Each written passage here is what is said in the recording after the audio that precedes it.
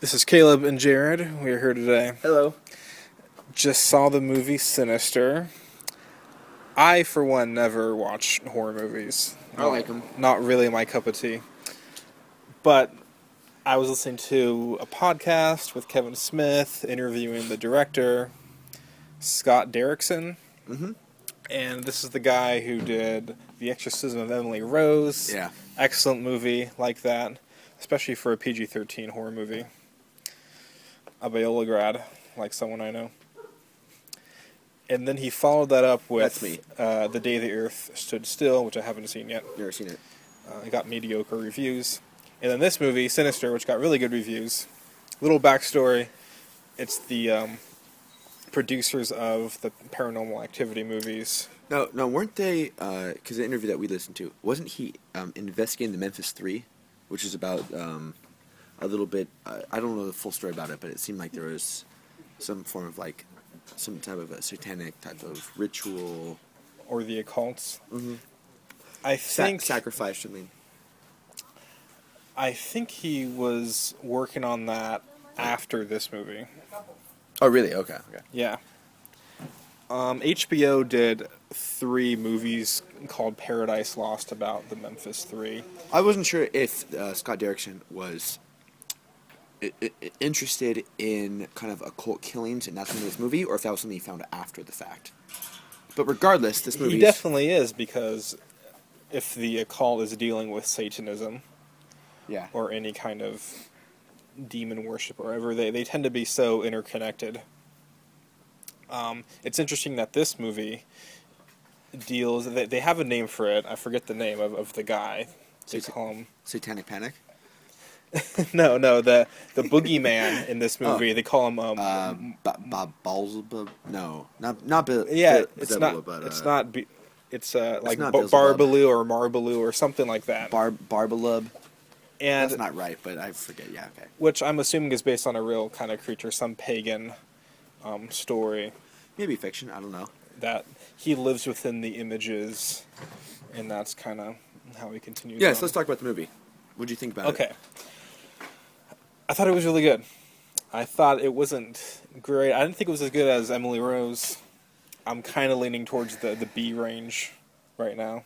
Well, I think it's interesting, first of all, Scott Derrickson, obviously a Christian guy. He makes movies about, Emily Rose was made for the purpose of, if I can expose the reality of evil that might make people believe, and also the spiritual reality of goodness, the metaphysical, paranormal, or supernatural, whatever you want to call it. Yeah. Of goodness. In this one, there's less of a crisis of faith. The guy, I mean, there's a short dialogue in it about the guy saying, I don't believe in those 3 words, supernatural, paranormal.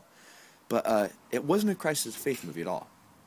Yeah, that's true. Not at all. It's a horror movie. And without giving too much away, tell me kind of the plot. Yeah, it is, and okay, so the basic plot is Ethan Hawke is this writer.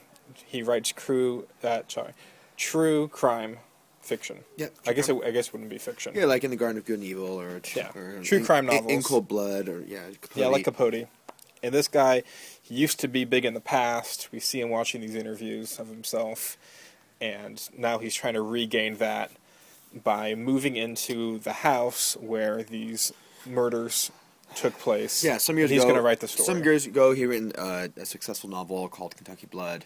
Kentucky Blood. He had written 2 duds before that, and this time is a little bit different. He's moved into the house of the murder scene. It doesn't tell his wife. The local cops, I guess there's a little bit of in his true crime novels, he kind of shits on the cops sometimes. Yeah. But so the cops confront him in the beginning of the movie, saying bad choice, like to move into the murder house, or poor taste, I think they say. And so he's in the house of the murder scene, and there's a lot of questions to be asked for the first, 3/4 of the movie. Yeah, it's good in that. It's a good unfolding mystery. Yeah, it's suspenseful, and you can go a lot of directions with it. And the first thing that hits us about this guy is we don't like him very much. He's not that likable of a guy. He's not that harmful of a guy. He seems like a good husband, good father. But he's putting work before his family, and he's a little bit neglectful of his kids, and a little bit of a... But he's obsessed. Whenever you have these haunted house movies, you think, why don't they just leave? This, they actually gave him a motive to stay, and it's because he wants to write the story. Why does he want the story? Top. Expose the... This is not giving too much away, but the serial crime. Yeah, he wants to solve the mystery, as it were. But can you explain the serial? There's a serial nature of the crimes, Yeah. without giving too much away. Well, basically, I wonder if the cops knew that the family was hung from a tree before he saw the footage of it. Basically, He goes up into the attic, he finds these film reels from a Super 8 camera, and he sees that 3 members of the family were hung by a tree, and that there's one missing child, which is presumed dead. Yeah, the cops talk about where's the missing child. In the trees in the backyard of this house. The film he finds is a series of murders. Which, at first I thought this happened a long time ago. Why would the branch of the tree still be bent like that? But then we find out that this was the last people who lived there. It all looks old footage because it's Super 8. That's a bit more believable because it was the last people. You know, what's the director's name? Scott Derrickson. This film to me was a little less tight. I disagree with the branch. I think, before I say this, let's unpack the narrative real quick. Yeah. Moves in the house, my brother described. There's these films he finds, which kind of, which you don't know yet. The films describe previous murders, which are all in different fashions, but there's always a kid left. Someone's filming this, which we don't know as an audience, and we soon discover that all audience are in these movies, these Super 8 films. There's a mysterious figure lurking boogeyman in the background. Yeah, boogeyman. That they start calling the boogeyman. He looks like a demented clown. So this writer gets to see this, and I want to say that I disagree with the branch being left. Unrealistic that they move in the house and the cops. He uses lots of Apple products to find this out. Yeah, there's an Apple placement, but I do not like that the cops haven't cut down that tree branch. I think that's a little bit on the nose. Yeah. It's a little bit on the nose there. Yeah, it's a little too deliberate, I agree. And there's a little bit of side stories of, like, that... They try to have suspense with one of his sons has night terrors. And it doesn't really... It kind of just creates suspense in the beginning, but then never, like, reveals or really, like, comes to some conclusion point about that, you know. There was a good mystery there of... We know one of his kids is going to go missing. That's true, yeah. And kind of survive, but there is a mystery of is it the daughter or is it the son? Because the son starts having these nightmares, the daughter starts drawing stuff, which kind of happens after the son has the nightmares. We've been talking a few minutes. Let's critique this film. So, okay. Acting, Ethan Hawke, he's a good actor. He's a good actor. He carries it. He's in basically every scene. Yeah, it's all about Ethan Hawke. The supporting actors almost have nothing to do. Save the son, who has night terrors and crawls out of some creepy situations. Yeah. There's the local cops. European the deputy. The deputy can throw you. I don't know how much I want to give away, but the deputy can. Oh, the deputy was a good character for the very simple reason of bouncing ideas off of someone. The deputy's a Scooby-Doo character. You don't know who the problem is. Yeah. Yeah. Yeah, he's like, is he the man behind the mask? We don't know. But yeah, not a big supporting cast. At one point, he's Skyping this professor who knows a lot about the occult and crime and kind of the associated, who's, doesn't factor in a great part. Which I thought that was a good character. Yeah. Directing, it's, I don't feel like they abuse the jumpiness factor. We had it pretty loud on, and it's not just for jump's sake. It's a thriller, and I feel like the plot does carry. There was really only 2 big jump moments for sound-wise. Yeah, I thought they don't capitalize on that, which I do like. He's trying to create a scary movie. Yeah, the box and the lawnmower, without giving anything away. Well, yeah. Well, obviously, yeah. Were the 2 big sound moments. In fair sense, there's a box of film that is a part of this movie. But when the box starts moving... Score, they add score to the Super 8 film, which is... The music drove me crazy. It was just so damn creepy. It was effective, and that's why it drove me crazy. It's a little bit like... Such creepy music throughout the whole thing. Obviously, this music genre doesn't exist, but a little bit of, like, orphan type, like a record in the background at an orphanage that's really corrupt. Yeah, it's just like messed up music. Yeah. I think there was some debate. I think when he's playing in the Super 8 movies, there is audio. No, there's no audio. Beyond that, because you hear kind of the crackling. Let's talk about film. Of the film, it's shot very dark. Very dark. It's not Is it claustrophobic? There's not a lot. There's not a lot of wide shots. There's not a lot of wide shots. Not a lot of wide shots. Horror film, but it's not too close. It's not close, and I like that they don't use a lot of over the shoulder shots because that's a little hackneyed. You know, the darkness bugged me though because it's hard to escape some of these horror movie cliches and stereotypes. Sometimes, obviously, the dark is scary.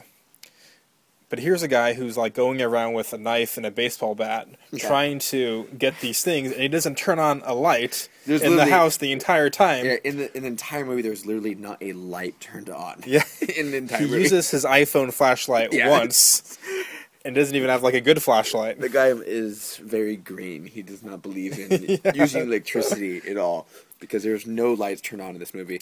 And there's one power outage, but it's like, okay, there's a power outage. They explain at one point, yeah, but just one scene. But that's it. That just happens one time. But I do like there's almost no almost no over the shoulder or closed door, open door type frights where a door opens.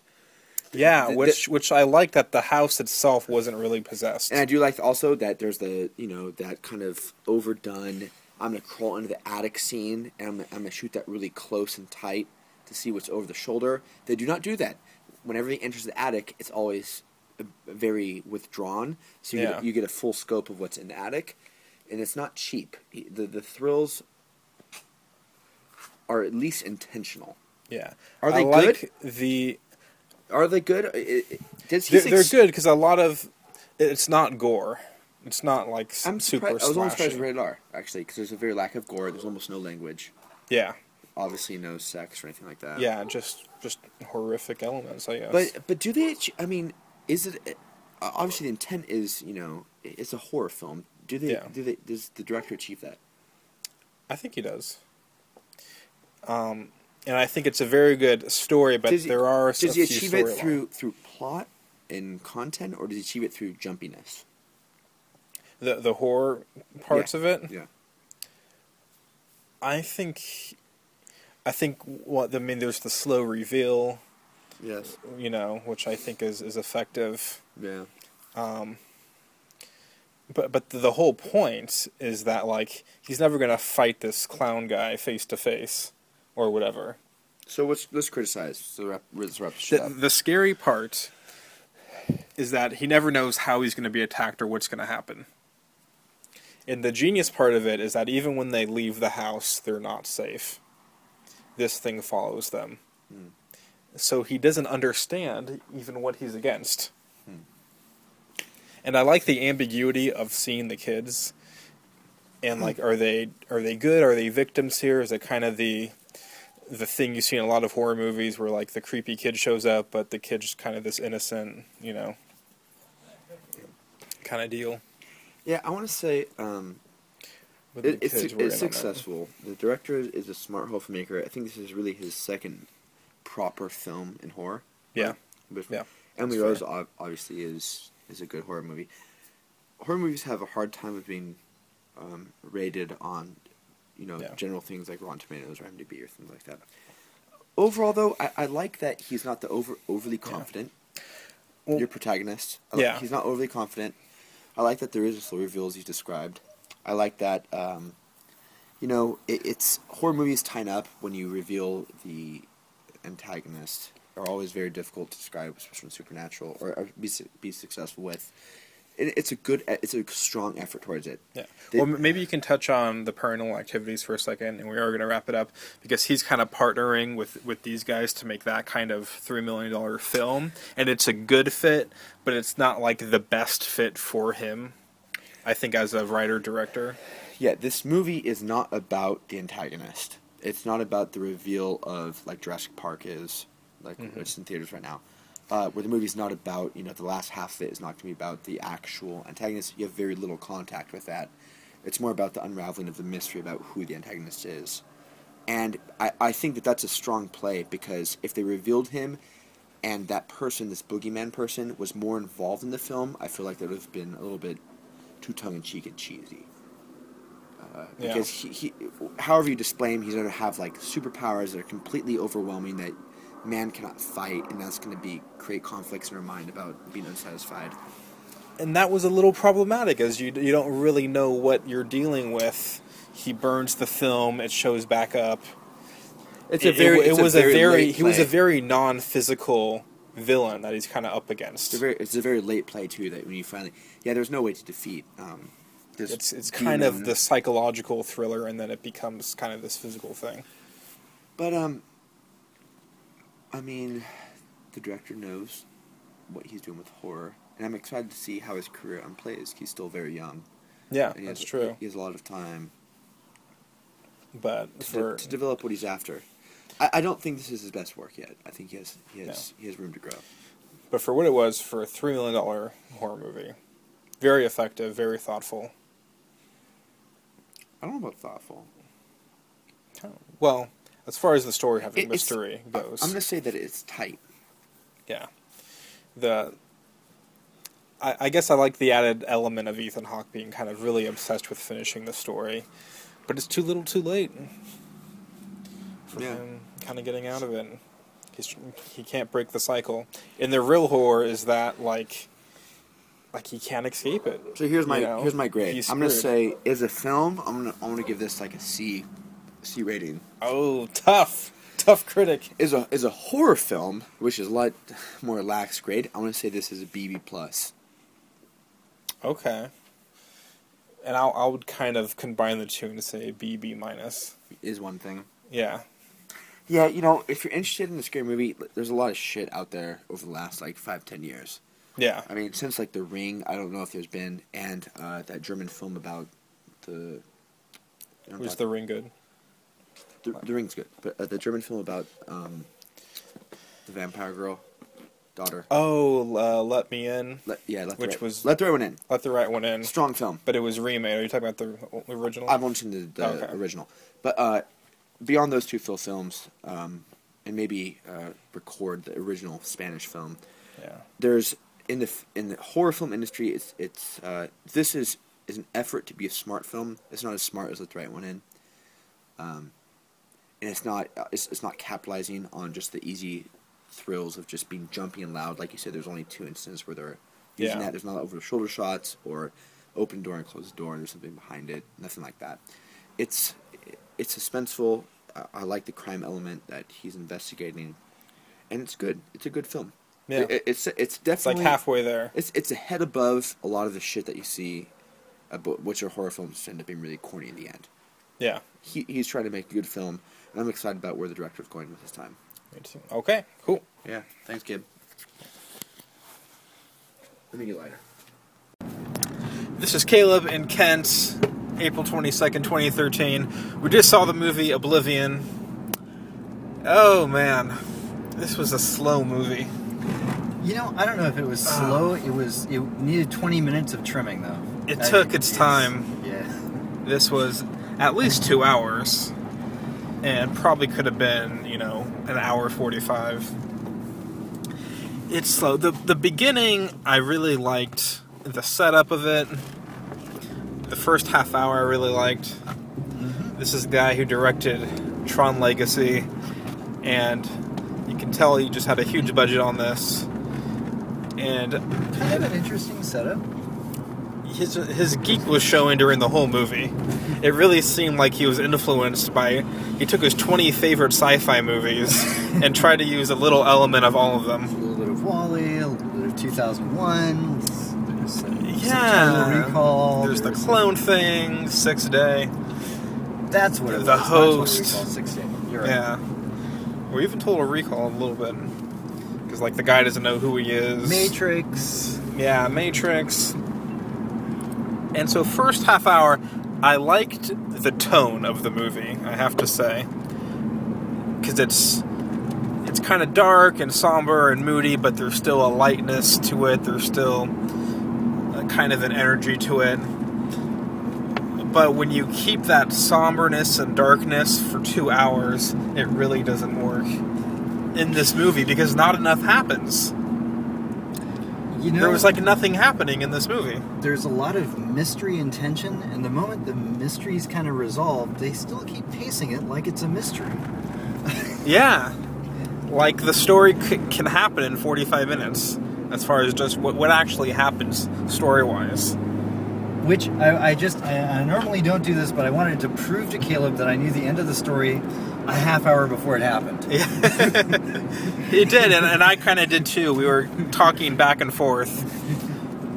As soon as you see him in, like, the log cabin, you know he's going to end up there. Earth is my home, kind of thing. And there's nothing. I mean, sometimes Star Wars, other movies are taking like good concepts from other things and making a new kind of film out of them. And there's nothing. I mean, there's so much you can do with dystopic future movies, and there's a lot of good stuff in here. Beautiful music, beautiful scenery. As much as I was kind of joking about, wow, the music is excellent. The music's the best part of the movie. The music Kudos is stunning. to the music. Tron Legacy also had excellent music, and but that was more fun music. It was kind of this techno-electronic music. There was a kick to it, an energy to it. This was Tron Legacy meets Inception. Yeah, music. This was much more somber music, but there were really punchy and energetic scenes for the music. So I appreciate that. A little bit of The Island in this too, I think. You were right. You said that. And I was probably making cracks. Wow, did Tom Cruise just eat up the casting budget because it's all him, literally? But he does a really It's a small good job. cast. Yeah, Tom Cruise is great. He plays Jack Harper. Another Jack. Another Jack. And I was just really confused. Like, they have, he has these memories for his time in New York. And I guess he was a NASA guy who spends his free time roaming the streets of New York, meeting strange women and taking them up to the Empire State Building. He took her up there to ask her to marry him. I thought he just met her on the street or something. Because they keep having that flashback to him seeing her on the street. Oh. Right, that was his biggest memory. He asked her to marry him. So was that the first time they met, maybe? Love at first sight? And then they jump ahead to them on the Empire State Building. He asked her to meet him. He asked her to meet him there. Oh, okay. Remember, she says earlier, like, you asked me to meet me there. You were so nervous. Okay, well that's fine then. Tom Cruise, of course, gets to play against two very beautiful women, 20 years younger, as his contract dictates. Which you can't blame him. Ghost Protocol. This is not. We'll just say that. I hope that there's another Mission Impossible in him. Well, it reminded me pacing-wise. It was better then, but there was a little of that 1970s and Solaris type of Logan's Run type of thing going on, the minimalist. Yeah, definitely that. Apparently, it's based on a graphic novel. I kind of want to go check that novel out now. Yeah, because you can read that in 15 minutes. It's one of the reasons. Like, just tell me what happens. Like, what's if you cut the fat? Yeah. Okay. It's the pacing needs trimming. So he's Jack Harper. So he's this like big NASA astronaut, and I guess they choose him. I guess he survives. Did any humans survive this nuclear attack? Like, this is 2077. They said 60 years ago. Well, the Earth was wiped out by aliens, or they wiped out the moon, and then the moon like changed the nature. Force and nature did the rest of the job for this tech thing, which is a little like little comics like Brainiac goes to each world, sucks up the energy out of it, destroys it, goes on to the next. Kind of a thing. Yeah, we're giving this all away. This is all spoiler alert on this. Do not listen Yeah, to no, this this is fine. We are pro spoilers. Okay. Yeah. Okay. Okay, so the Earth is messed up. There's all these natural disasters, let's say, and it's uninhabitable, they say. Maybe because they mentioned radiation at one point, which kind of hurts this woman and probably would have killed her if she didn't get medical help. Yeah, So, and then they say, okay, so they moved all the humans to Titan, which I think is a ripoff of Titan AE. Is that what Titan AE is? That a Saturn, a moon of Saturn? Titan actually is a moon of Saturn. It is, okay. For real. Titan AE was not named after, was not the moon of Saturn. Okay. Titan Although AE is its own planet. You would be forgiven for mistaking Titan AE with AE and Oblivion. Yeah, there's like, hey, it's Titan AE in here. Was Titan AE with like the fake planet that they made, Bob? Yes, that was the fake planet Bob. Or Bob was the second Earth, but Titan AE was like its own mechanical Earth, like Bob was Coruscant. not the bobbing Bob that was in Tom Cruise's ship throughout most of this movie. Yes, the bobblehead. What does Titan AE refer to in Titan AE? I know this is off topic. I just realized this movie has something to do with Titan AE too. Okay, I know it's off topic, but what is Titan AE in Titan AE? Is that the fake planet? The Titan project is the thing that creates the fake planet. Okay. Yeah, that's the thing. That's the device that creates Bob. Well, there's some of this here. So they evacuate all the humans to Titan and set up a colony there. Did they really do that though? Is that the mystery? If he finally gets to like Sally, and Sally's really this HAL-like robot, this red eye, and the whole like, was she the alien that like was brainwashing and cloning a couple humans to repair the drones? Oh, Sally wasn't. They took. Sally was a robot. The tech took their recordings of Sally, and they kept kind of like using her to communicate with. That's why it was all staticky the whole time. But that bugged me. I'm like, why is it so static? Don't they have better intercoms here? Like, what's going on? Well, what I want to know is that if you have this super hyper advanced technological system that can blow a hole in the moon, are you telling me they can't, recreate new words from vocal patterns of a few sentences? I mean, I think Siri on my iPhone could do that. Yeah, or just they're using the... But no, they're re-looping like all her same phrases so they wouldn't have to reconstruct her voice saying different things. Yeah, that was weird. I mean, it was good in the sense of like... I guess you were trying to give the audience a clue. Yeah, it was a clue, but it was also believable enough that she would be communicating with this person and not knowing completely. So do you think Titan was just a myth that they tell the the drone maintenance, the watchers, basically, in 2 weeks you'll be done, and then they just kill them? Yeah, probably like that's what I was thinking. They're just clones. Although, why did they need all the extra clones? They had like a whole bunch more of them if they were going to be done in 2 weeks. Of Jack Harper? Yeah. Weren't the clones there because like he can only cover so much space on Earth? Well, exactly. So that all the towers and stations were set up. Well, exactly. But why did they have so many extra up on the ship? Yeah, and if the project was almost over. And was the Tom Cruise we follow most of the movie, was he the original? No. Or was he just a clone? No, he was a clone. Did the original die? Probably. He was number 49. Oh, he was number 4. Okay, Technician 49. Yep. Okay, good. I didn't catch that. So the original probably died long ago. Torn apart for DNA. Yeah. Okay. Well, that's right. And I guess they picked him and this one other woman, Victoria. Well, they were the two who made it into the ship. Remember, they jettisoned the rest of their crew, which became what was recovered by the scavs. So they're the only ones who survived this nuclear attack, basically? Well, the rest of the scavengers were. And the scavengers, right. But they're the only ones who made it off Earth. Yes. Okay.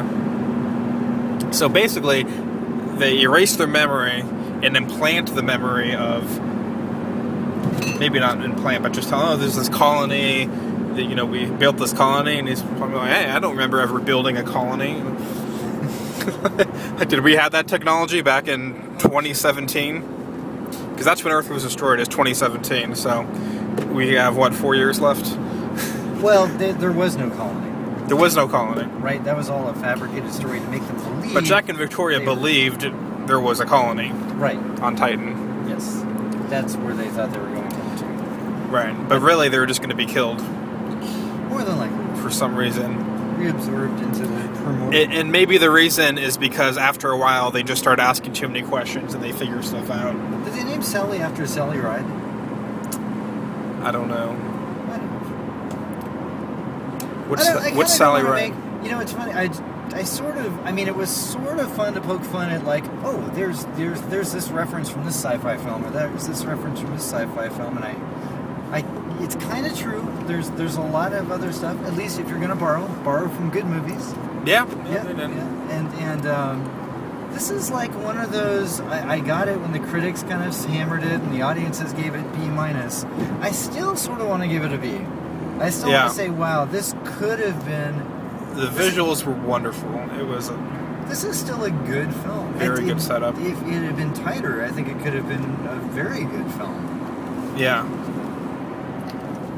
It tried to maintain that dreamlike quality throughout all of it, and this is where I think Wall-E got the message. It had that dreamlike slow pace for 20 minutes, 30 minutes, and then we're gonna fire off and once the audience figures out what's going on, we are gonna move the plot.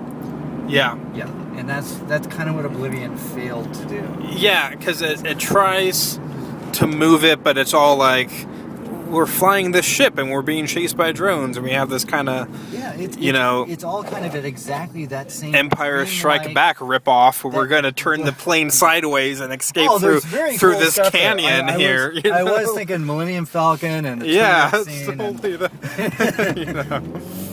What does that remind you? The action sequences got my blood pumping the couple of times they happened. They were effectively done. Yeah. So and Cruise keeps up the intensity. See, I don't get it. Slow. He really emotionally keeps me connected to what he's going through. Yeah. So you see when he's making his final fight, he does this flashback that he remembers everything because he's playing this recording. So there's like the NASA ship which breaks off into two, and then just him and Victoria go into the big Superman shield alien ship. that was a tip to which I'm assuming all of this is just a deliberate homage at this point. It's designed like a giant triangle. It does look beautiful. Gorgeous lighting effects. It does. Okay, so the two of them make it to the thing, and the rest of the ship, where the people were in their hypersleep, aliens homage, was that just floating around for 60 years? Apparently. And then they didn't age at all, because they're in some hypersleep thing where they don't age, which I can buy that, because enough people do that. It can put drones all over the Earth's planet, and it can blow up the moon, but it can't find this thing in 60 years and shoot it down. Yeah, so finally it crashes. Sorry. well, this part confused me too. MST 3000. It finally crashes, and Jack. Crashes because the scavs pull it down with a homing beacon. Oh, they do. Okay. Yeah, that's how they attract it. And they bring it down. And it just so happened that Jack was in that area recently, checking out stuff. Well, so he sees the flames. In every area. Ajax, sure. So he sees it, and he goes down there. And the drones start blowing up the pods of people. Not sure why, just because they're loose ends. Like, just let them be, unless they're afraid that the scavs are gonna, go open it up and resurrect the people. But why do the drones really care?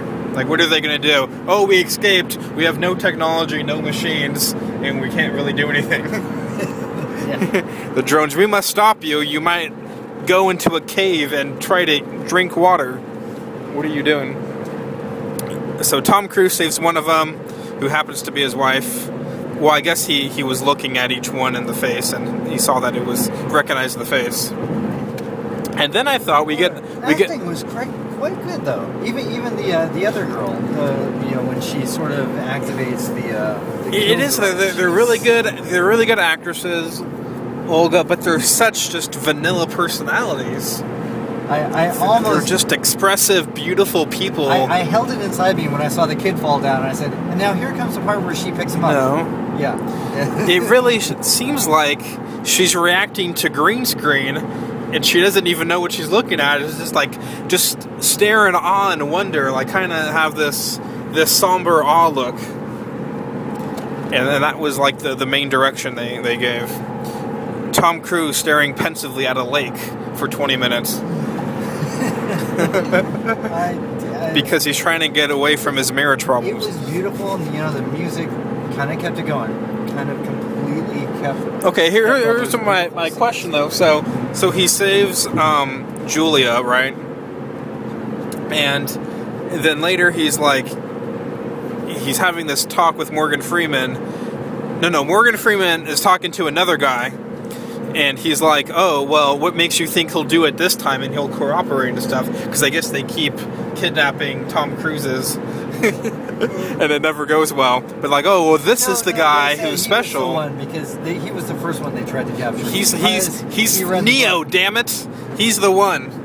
Okay. So maybe he was the original. The original probably died.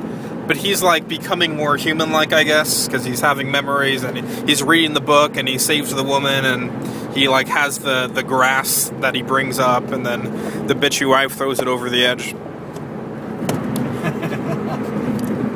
So I guess it's Morgan Freeman's plan to be like, oh, we're gonna, threaten this woman and make him help us. It's Morgan Freeman's plan. Yeah.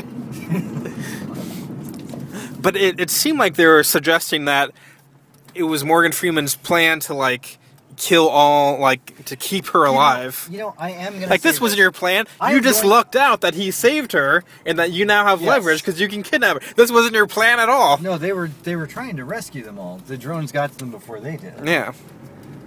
I do want to point out if someone would say, hey, you shouldn't deride this movie for being so cliche and deriving itself from other films. Well, then you really shouldn't put such obvious visual cues in the movie. If you don't want to be compared to Hal, like Wally wanted to be compared to Hal. They were asking for it. If you don't want to be compared to Hal in 2003, don't make your bad guy a single red laser beam light. Yeah. Circle. They borrowed from better movies, which was the problem. Don't make your wizened, leader of the resistance who's calling your one out of ignorance and showing them light, a guy with the glasses and the trench coat. Yeah, very Book of Eli. That guy, and he totally died, and then he shows up later. It's like, we saw you took your last breath and you hunched over, this is not believable. What's going on here? So I just want to say, there's some, if you want your movie, if you don't want comparisons to be made, don't invite them that hard. Yeah. It kind of seemed like this Twilight Zone episode of this guy just trying to figure out what's going on, and there's always this weird twist where it's like, oh, I'm the only survivor, I imagined it, or, it's kind of this completely different thing. So, the director, he doesn't quite pull off what he's trying to pull off, I think. Yeah, I think it still would have been a lot better cutting 15, 20 minutes out of it. Yeah, maybe just pacing alone could have made this. Hire him as like a production designer or some cinematographer. It's amazing, and it's not overwhelming either. Maybe I was not kind of thinking at the beginning how completely overloaded with effects some other sci-fi movies that shall not be named are, and how much nicer it is. It's true. It was very toned down. To have actually like sets and people and great scene of gratuitous skin dipping. I noticed how good the cinematography was. Where he placed the camera mattered. Like he got emotions, he got people. He kept me engaged. A lot of people taking showers. He was very big on that. Tom Cruise, man, I want to look like that when I'm like, yeah. He is. He works out. So, I'm kind of I'm thinking B minus at this point. Something around there. Yeah. So, it's a very solid effort. I like the director. I liked Tron Legacy quite a bit, even though that had its problems. It did. Kind of in the middle. Like it's almost like, what it is? It's like he overcorrected Tron Legacy and said, we're going very serious. We're going very serious with this. and we're going to explain everything very explained, and made me like, I want a freaking gladiator fight with people throwing, frisbee discs at each other, and it made me want that more. I don't mind if you have, a DJ with a pompadour show up in the middle of this and just start spinning tunes. I would be. That's what this movie needs at this point, a little levity. Well, I'm okay with the first third of the film having that dreamlike mystery, draw you in quality.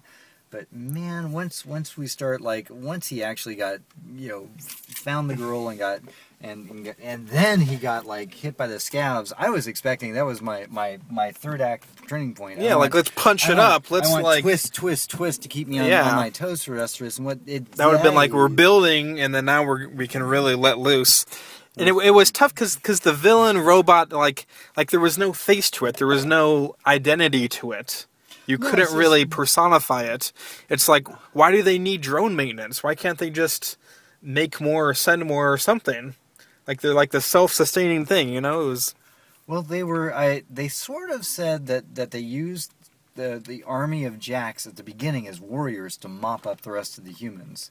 Then they kind of kept a few of them down there for...